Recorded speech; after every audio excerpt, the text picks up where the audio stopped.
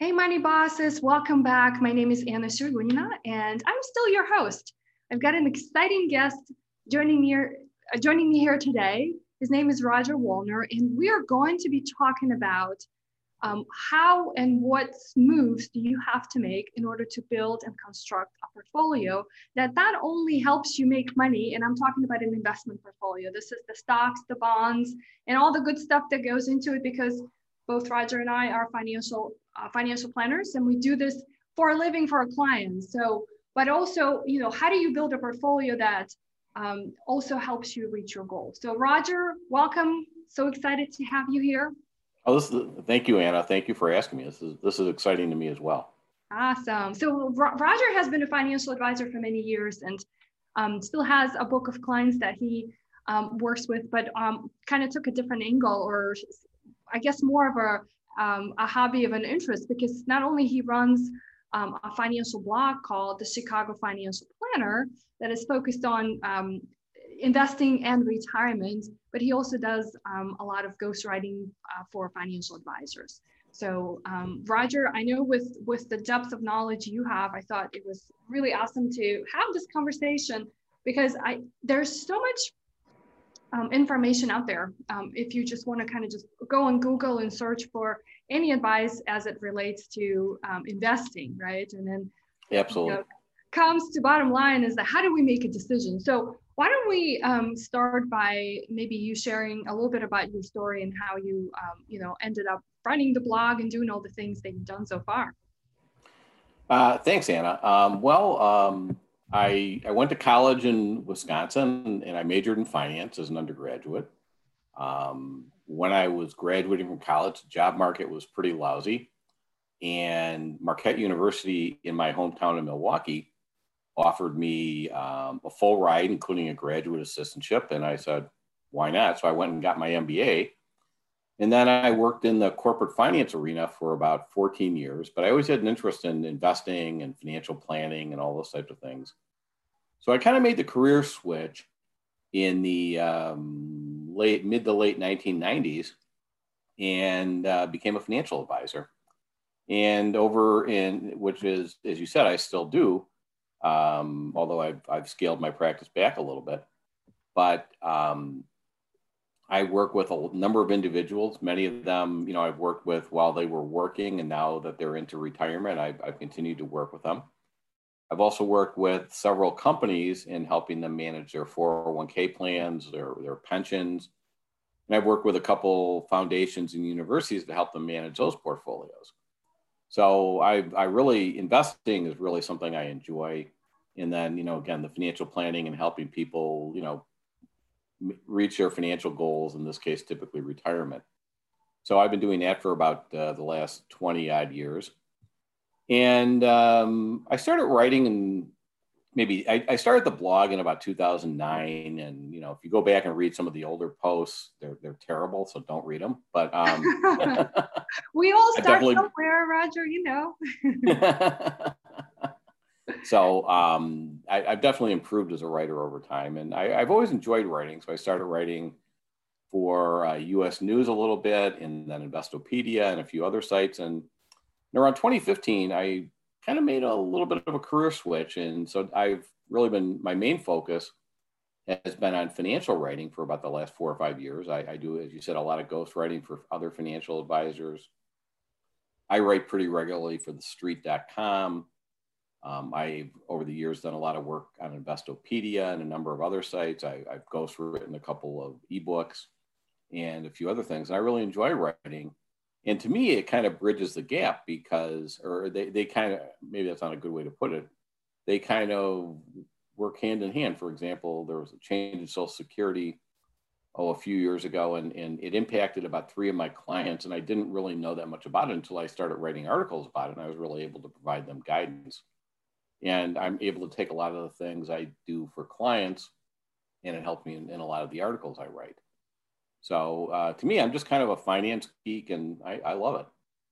Yeah, I find it similarly when it's and I've seen this too. I'm not I'm probably going to be one of the advisors who reaches out to you to ask for help for writing because I don't like it. But I found a way to get my thoughts and my ideas out as in the form of a podcast, right? Or I do videos. So like even this summit, right? This is still trying to get my ideas out there. But it's interesting when you come to that point, you actually you said something that made home with me. It's like when you start to put your thoughts and ideas out, whether it's writing, podcasting or doing videos, you still learn as you go. Like if you're exploring a topic, and so and you actually not only teaching others or helping them, you actually getting better at it yourself. So absolutely, couldn't agree more. I know, and it's like, and the interesting piece is like investing is such an interesting topic altogether, and there's so much that you can learn, right? And certainly when you choose the subtopics that you talk about, and what do you actually write about? And I know you have clients that maybe are the focus of what you want to focus on in terms of the articles. So if we were to shift gears a little bit and kind of think about an average investor. So like because that's the question that everyone has. And you and I know, because we've seen clients at our doors where they just like show up and everything they have is just kind of like all over. They piecemeal things. They opened up a 401k because that their work offered it. They were told they had to do an IRA because it helped them with the tax deduction, right? And so, and then they had a savings account, and like it's just all over the place. So I've always kind of like, I call it the financial clutter. The financial clutter. I love that. Yeah. So it's like, it's all over the place. But since they're reaching out for help, or I think just anyone really, like if we can just put all of that aside and start with the fresh, clean start. Like, so how do we start, setting up this, what I would say properly structured portfolio for, anyone, whether they already have something in place or they're like really starting from scratch, or they may be already closer to retirement and need to do a little cleanup. I feel like everyone on the spectrum can learn something. Well, I think a lot of it is, and again, people have a lot of, as you say, have a lot of different accounts, and especially these days where people are switching jobs pretty often, they might have 2 or 3 old 401ks. Mm-hmm. And if they don't do anything with those accounts, then, you have those accounts, you have a couple IRAs, you have this, that, and the other thing, and it's a mess. And the problem is not that people aren't intellectually capable of maybe managing their own investments. It's just they have to look at this account and this account and this account, and they forget this one, and it's terrible. So I think the starting place is a couple of things. You start with why are you saving and investing? Is it your kids' education? Is it retirement? Is it to accumulate a down payment on a home? Is it to start a bit? Whatever it is, figure out what are your goals. And, and then take a look, forget about what you have, but just say, okay, how would I best allocate my investments to reach those goals? And I think if you start with those 2 questions, you're going to be pretty far down the road. And then after that, you say, you look at, you come up with that asset allocation, then you compare that to what you have, and you say, okay, I've got a stock fund. I've got an international stock fund. I've got a bond fund. I have a savings account, and so, and again, you try and boil it down as much as you can. So if you have a 401k, I mean, you've got what your 401k offers, what it offers. It may be a good one. It may be a bad one, but you want to make the best of that.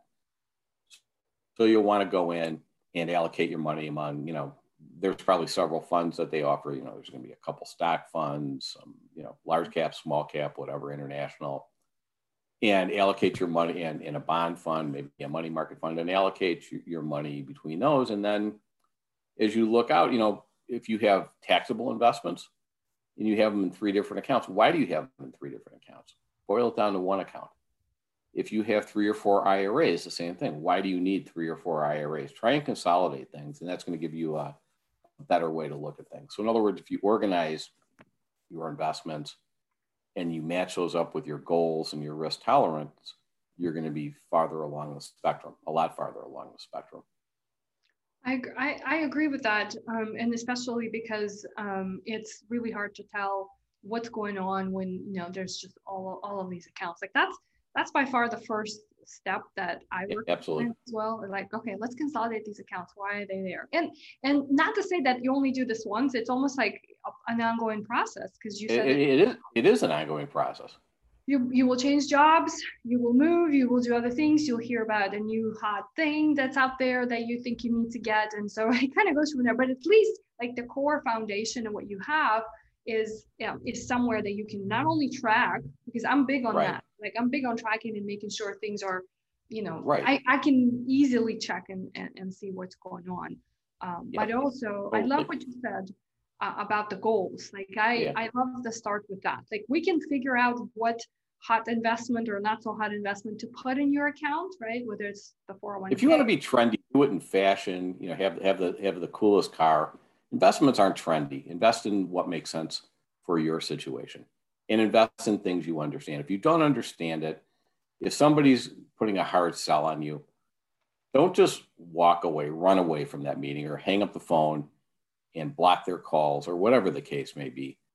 Keep it simple, use common sense, and keep your expenses low, and you're going to be 95% of the way down the path. Yeah, I agree with that. Let's talk a little bit about the different types of accounts. We kind of touched on them, but I want folks to have a little bit more clarity. So let's focus on the ones that everybody understands, or most likely to have, would be the retirement accounts. Right. And so, IRAs are a basic one, and you can contribute to them. There's traditional IRAs, which typically, depending upon your income and other factors, you can put in money on a pre-tax basis, which means, it's not taxable the year you get a deduction there. It grows tax deferred until you take it out in retirement. And ideally, you wait until you're at least 59 and a half, and that way it's taxed, but there's no penalties. There's a Roth IRA in which, you put the money in after tax, but it grows tax-free. And if you meet certain requirements, you take the money out. There's no taxes when you take the money out, and that can be very advantageous. There's a 401k. Most 401ks, are traditional accounts where you put the money in pre-tax, and just like I described with the IRA, but more and more companies are offering Roth 401k. They call them designated Roth accounts within the 401k.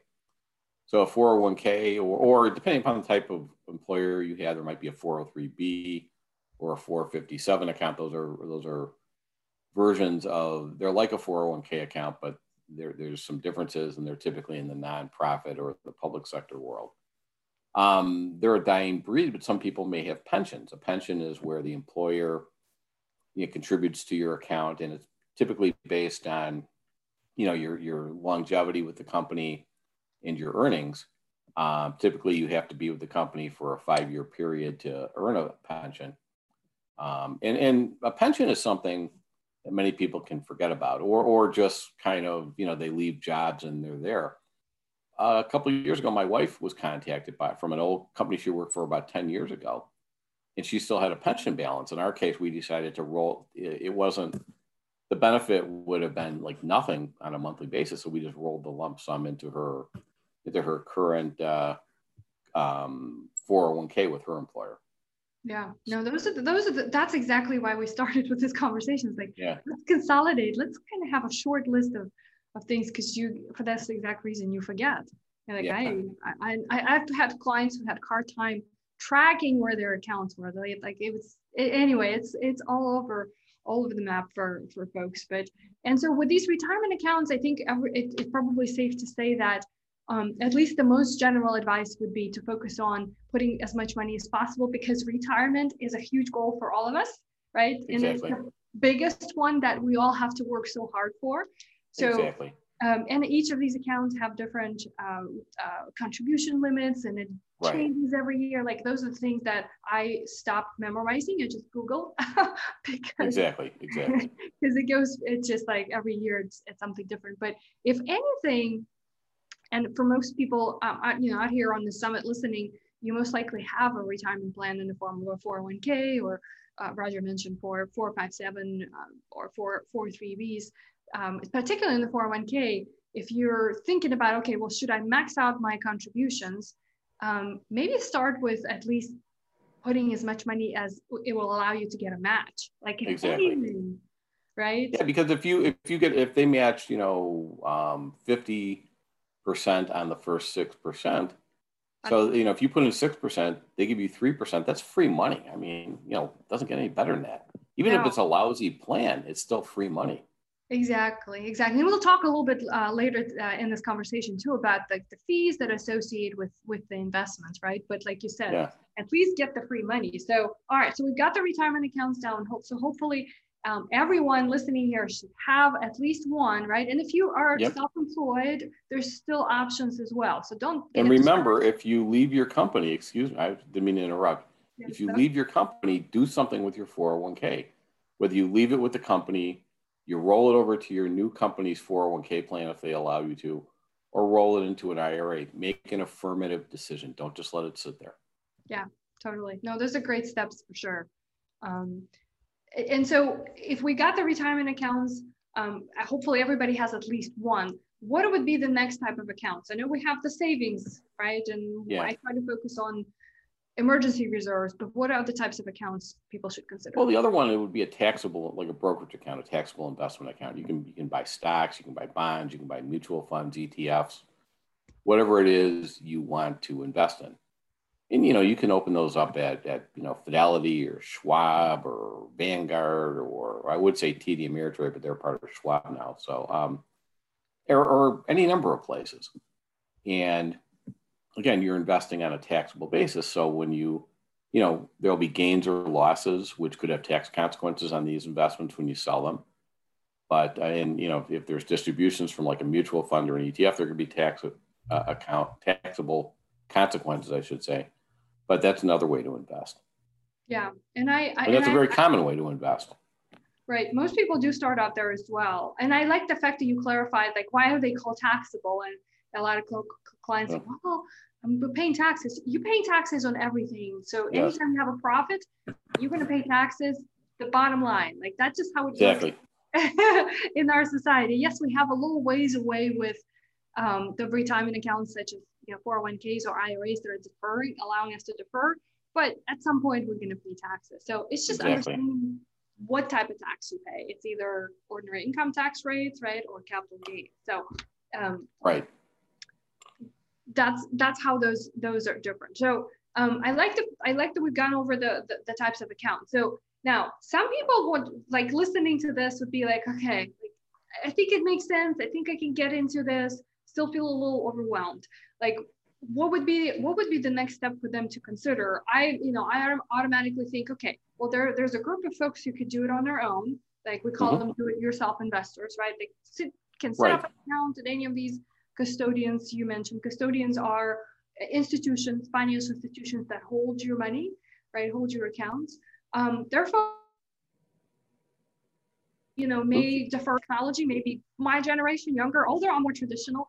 And then there are folks who would be reaching out to someone like you, Roger, where they would need a professional management. So let's kind of just talk through each of these options so that folks can understand what is out there in today's world. Okay, I mean, there's a lot of options. Again, do it yourself for those who read up on this type of stuff and are knowledgeable and enjoy it. That's a perfectly valid way to do it. There are financial advisors who work on a number of different types of arrangements. And I'm not 100% sure how your firm even works, but I know there's a lot of advisors who will work on a monthly retainer, which either is a flat fee or they may work hourly. Who are well suited for people who are starting out. And I think that's a great thing to do. They may or may not do the investing, but they can certainly help guide you on a path and get you set up. I'm very biased, but I think everybody should look at a fee-only financial advisor who acts as a fiduciary. A fiduciary means that they have to act in your best interest, not in their best interest. I'm not going to say bad things about anybody, but I think people that try to sell you investments, some are very diligent and want to do well for people. Others want to sell you more things so they make more money. And I'll leave it at that. But I think you should go with a fee-only financial advisor whose only compensation is based on the fees that you pay them. whether those are hourly, whether they're some sort of flat retainer fee, or whether they're a percentage of the money that they help you invest. To me, that's extremely important. So that said, like I say, there are advisors who work on a monthly retainer or an hourly basis, and that may, maybe you need ongoing help. Maybe you just need to talk to somebody on a periodic basis. There are advisors who work with people on an ongoing basis. Again, as you said, I have a small practice, and almost all of my clients, I just bill them a quarterly fee for the work I do with them. I used to work with them based on a percentage of the money I invested for them, but I've been working with most of them so long, I pretty much know what's required. So I just made it, and I thought it was easier and fairer to do a flat monthly fee. Yeah. And again, if you're picking an advisor, you want to talk to that person, and you want to know things like, do they work with people like you? Do they have experience working with people in your situation, whatever that may be? There are some advisors who deal with people in certain professions. There are some advisors who, all my clients are into retirement, for example. There are other people who maybe deal with young professionals in their 30s and 40s. So you really want to find somebody who can help you, not only that knows what they're doing, because there's a lot of advisors across a lot of different niches that are very knowledgeable, but you want to work with somebody who understands your situation, has worked with people in your situation, and can really focus on helping you, reach your goals. Yeah, and there's actually a reason why I thought it would be good for you to share your knowledge and wisdom, even though your clients are, much further along on their spectrum in terms of, entering retirement or well into their retirement. It's these things you do along the way, right? Yep. To get there. Exactly. So thanks so much for clarifying like this do-it-yourself option, because again, I think in today's world, technology allows us to do a lot of stuff, but you always still want to have somebody kind of just looking over your shoulder and making sure you're not making a mistake. And that's really a great spot to retain an advisor who can either give you one-time consultations, or as Roger mentioned, you can have more on an ongoing relationship. Because like one of the other options that's become really popular in our industry, Roger, and you and I see this a lot, they're called robo-advisors, right? That's Exactly.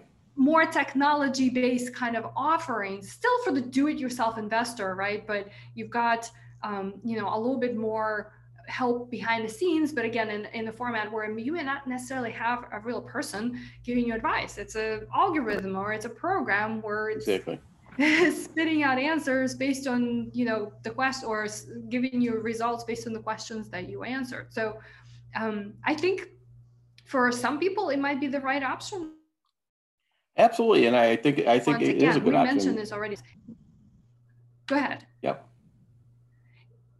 And one thing else, and the robo-advisors have even evolved a little bit too, because many of them offer kind of a quasi robo experience.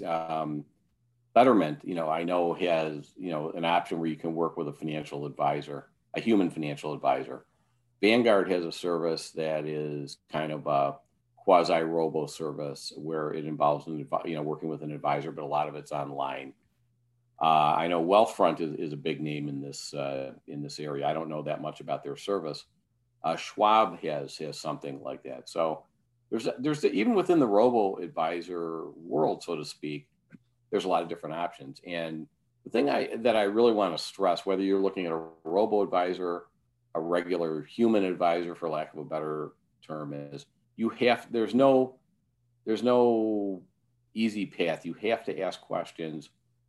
And you have to be comfortable asking blunt questions sometimes, because this is your financial future, and you need to really understand who's going to be investing in your money, what they're going to be charging you, what their expertise is, and is that something you're comfortable with?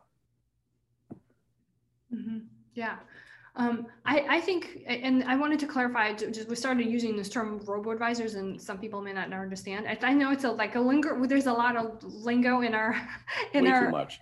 I know, in our industry, but it's basically referring to an advisor slash robot, right? So there's a cute name for robo advisors, but meaning it just means that there's more use of technology and, you know, the applications behind the scenes than there's people. Yes, But as we know, people still kind of run the world. So we're not entirely absolutely. in the future just yet, but we're getting there. Like something else that probably is worth mentioning. So it's almost like you have these options when you're looking at, okay, I want to start, I want to have a portfolio that makes sense. I want to have a portfolio that makes money, because that's always the goal, right? Like you, and we tend to Absolutely.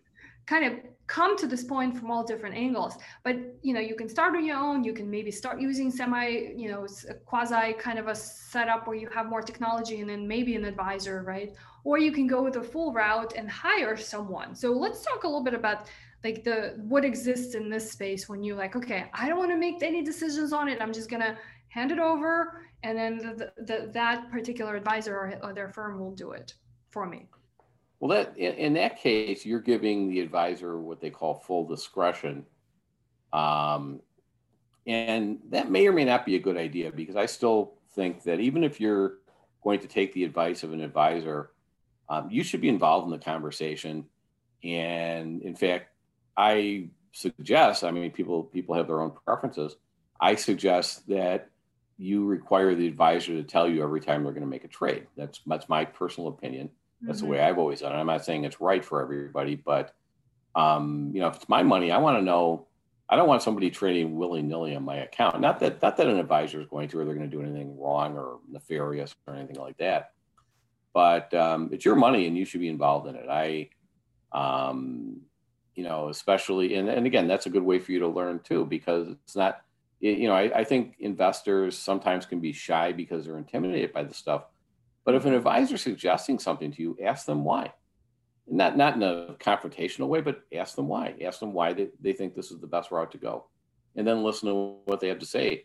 And that's a great, in doing that over the years, will be a great way for you to get your own knowledge and experience in investing. It's not that you necessarily, not that the goal is that you want to do it yourself, but you want to be a knowledgeable investor in working with your advisor as a partner. Yeah, it certainly should be, even in these kinds of arrangements where you kind of, I don't, you know, hand it over to somebody, you still should be definitely involved. And I know Absolutely.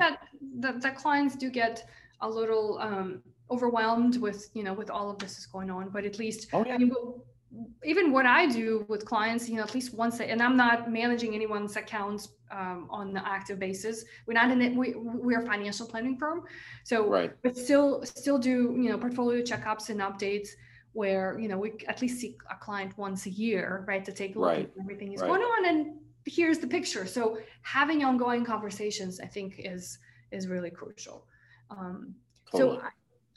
I'd like to maybe shift gears a little bit, and with everything that we kind of talked about, what are some of the first steps or one should take in terms of you know, making these suggestions we just made useful to them? You broke up there a little bit. I'm sorry. Can you say what Yes, you just said? internet, great internet connection today. Okay, I'll repeat the question. So we just discussed a couple of things so far in our conversation. What are some of the first or next steps someone can take and start implementing what we recommended?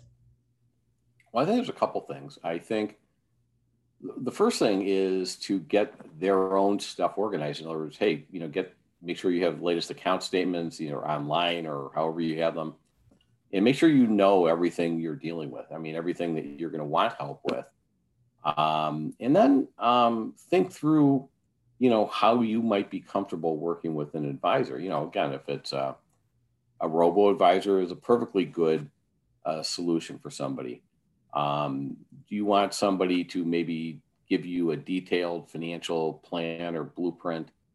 You know, find somebody there, and there, you know, there's any number of places, you know, just to mention a few, you know, you can go to NAPFA, NAPFA, which is the largest organization of fee-only advisors. And they typically will have something, you know, for someone in your area, or if you don't care if they're in your area, that's fine too. There is the XY Planning Network, which is tend to be, now, are you a member of XY? I am. Mm-hmm. Both Yeah, it actually tends to be XY. younger advisors, I Yeah. believe. Yes, yes. It's not even younger advisors, it's advisors who focus on maybe working with younger clients. Well said, yes. Yes. And again, you guys are fee only as well. I think Yeah. that's a great situation. And talk to a few people and get comfortable with them. You can go with referrals, but you want to, that's a good way to do it. Whether it's friends, but someone who's a good advisor for your friend may not be a good advisor for you. You have to keep that in mind. Yeah, it's hard for sure. And having to be on this side of the table, right, a screen, Yeah. as we're in the virtual world, it's certainly, and I tell even, prospects who reach out to us, like, yeah, you should certainly check out a few other advisors and see who you like, who you trust, who you think is going to do a good work for you. Because it's a relationship. And Exactly. That's what I think folks need to really understand. Yes, we will give you all the advice you need and all the ways to structure the portfolio. And however you engage, whether you engage with somebody on the small project, you have more of the technology involved, kind of a platform, a solution, right, or you have a relationship with an advisor. But it really comes down to, are you comfortable with them? Are you going to execute right along the way with what they're telling you? Exactly. So, if you're not going to do what they tell you to do, then you have you either shouldn't have an advisor or you have the wrong advisor, because that might mean that you don't feel confident in them. Yeah. And that's a big red flag. And, you may like the person, but if you don't follow their suggestions, maybe they're not the right advisor for you. Yeah, no, I like that. Well, so for the time being, for this interview, and for everyone who's still watching and would love to hear us talk a little bit more about these 3 options, we're going to head over to our deep dive session. So you need to, if you haven't already, and it's your friendly reminder, upgrade to the all access pass, so you can continue watching our conversation. But Roger, thank you so much for your time today. How folks can connect with you? Well, you can check out my blog, the Chicago Financial Planner. The URL is thechicagofinancialplanner.com. And if you're interested, there's a button somewhere on there where you can subscribe to updates. And if you'd like to get in contact with me, there's a contact button there, which will lead to a couple of email addresses. And if you have questions, I'm certainly glad to try and answer them. I'm on Twitter at rwohlner, RWOHLNER. And I'm also on LinkedIn. So those are probably the best ways to find me. Yeah, it's totally awesome. And we'll include these links under the video too, so folks can check out your profiles. Yes, do check out Roger's blog, because there's a wealth of information. And especially, I wanted to highlight this because you started in 2009. So it was after the last downturn, right? And so it's like you've been writing for quite some time. So we're just still somewhat going through 2020, let's call it the 2020. This is a year that is, we've had highs, we've had lows, we've had new highs. It's incredible. Yes, I know. So there's so many names for 2020, but we're still going through it. So, and it's fun because you're still continuing to write on this topic. So thank you so much again for your time, everyone. We'll see you in a deep dive session. Bye for now. Thank you.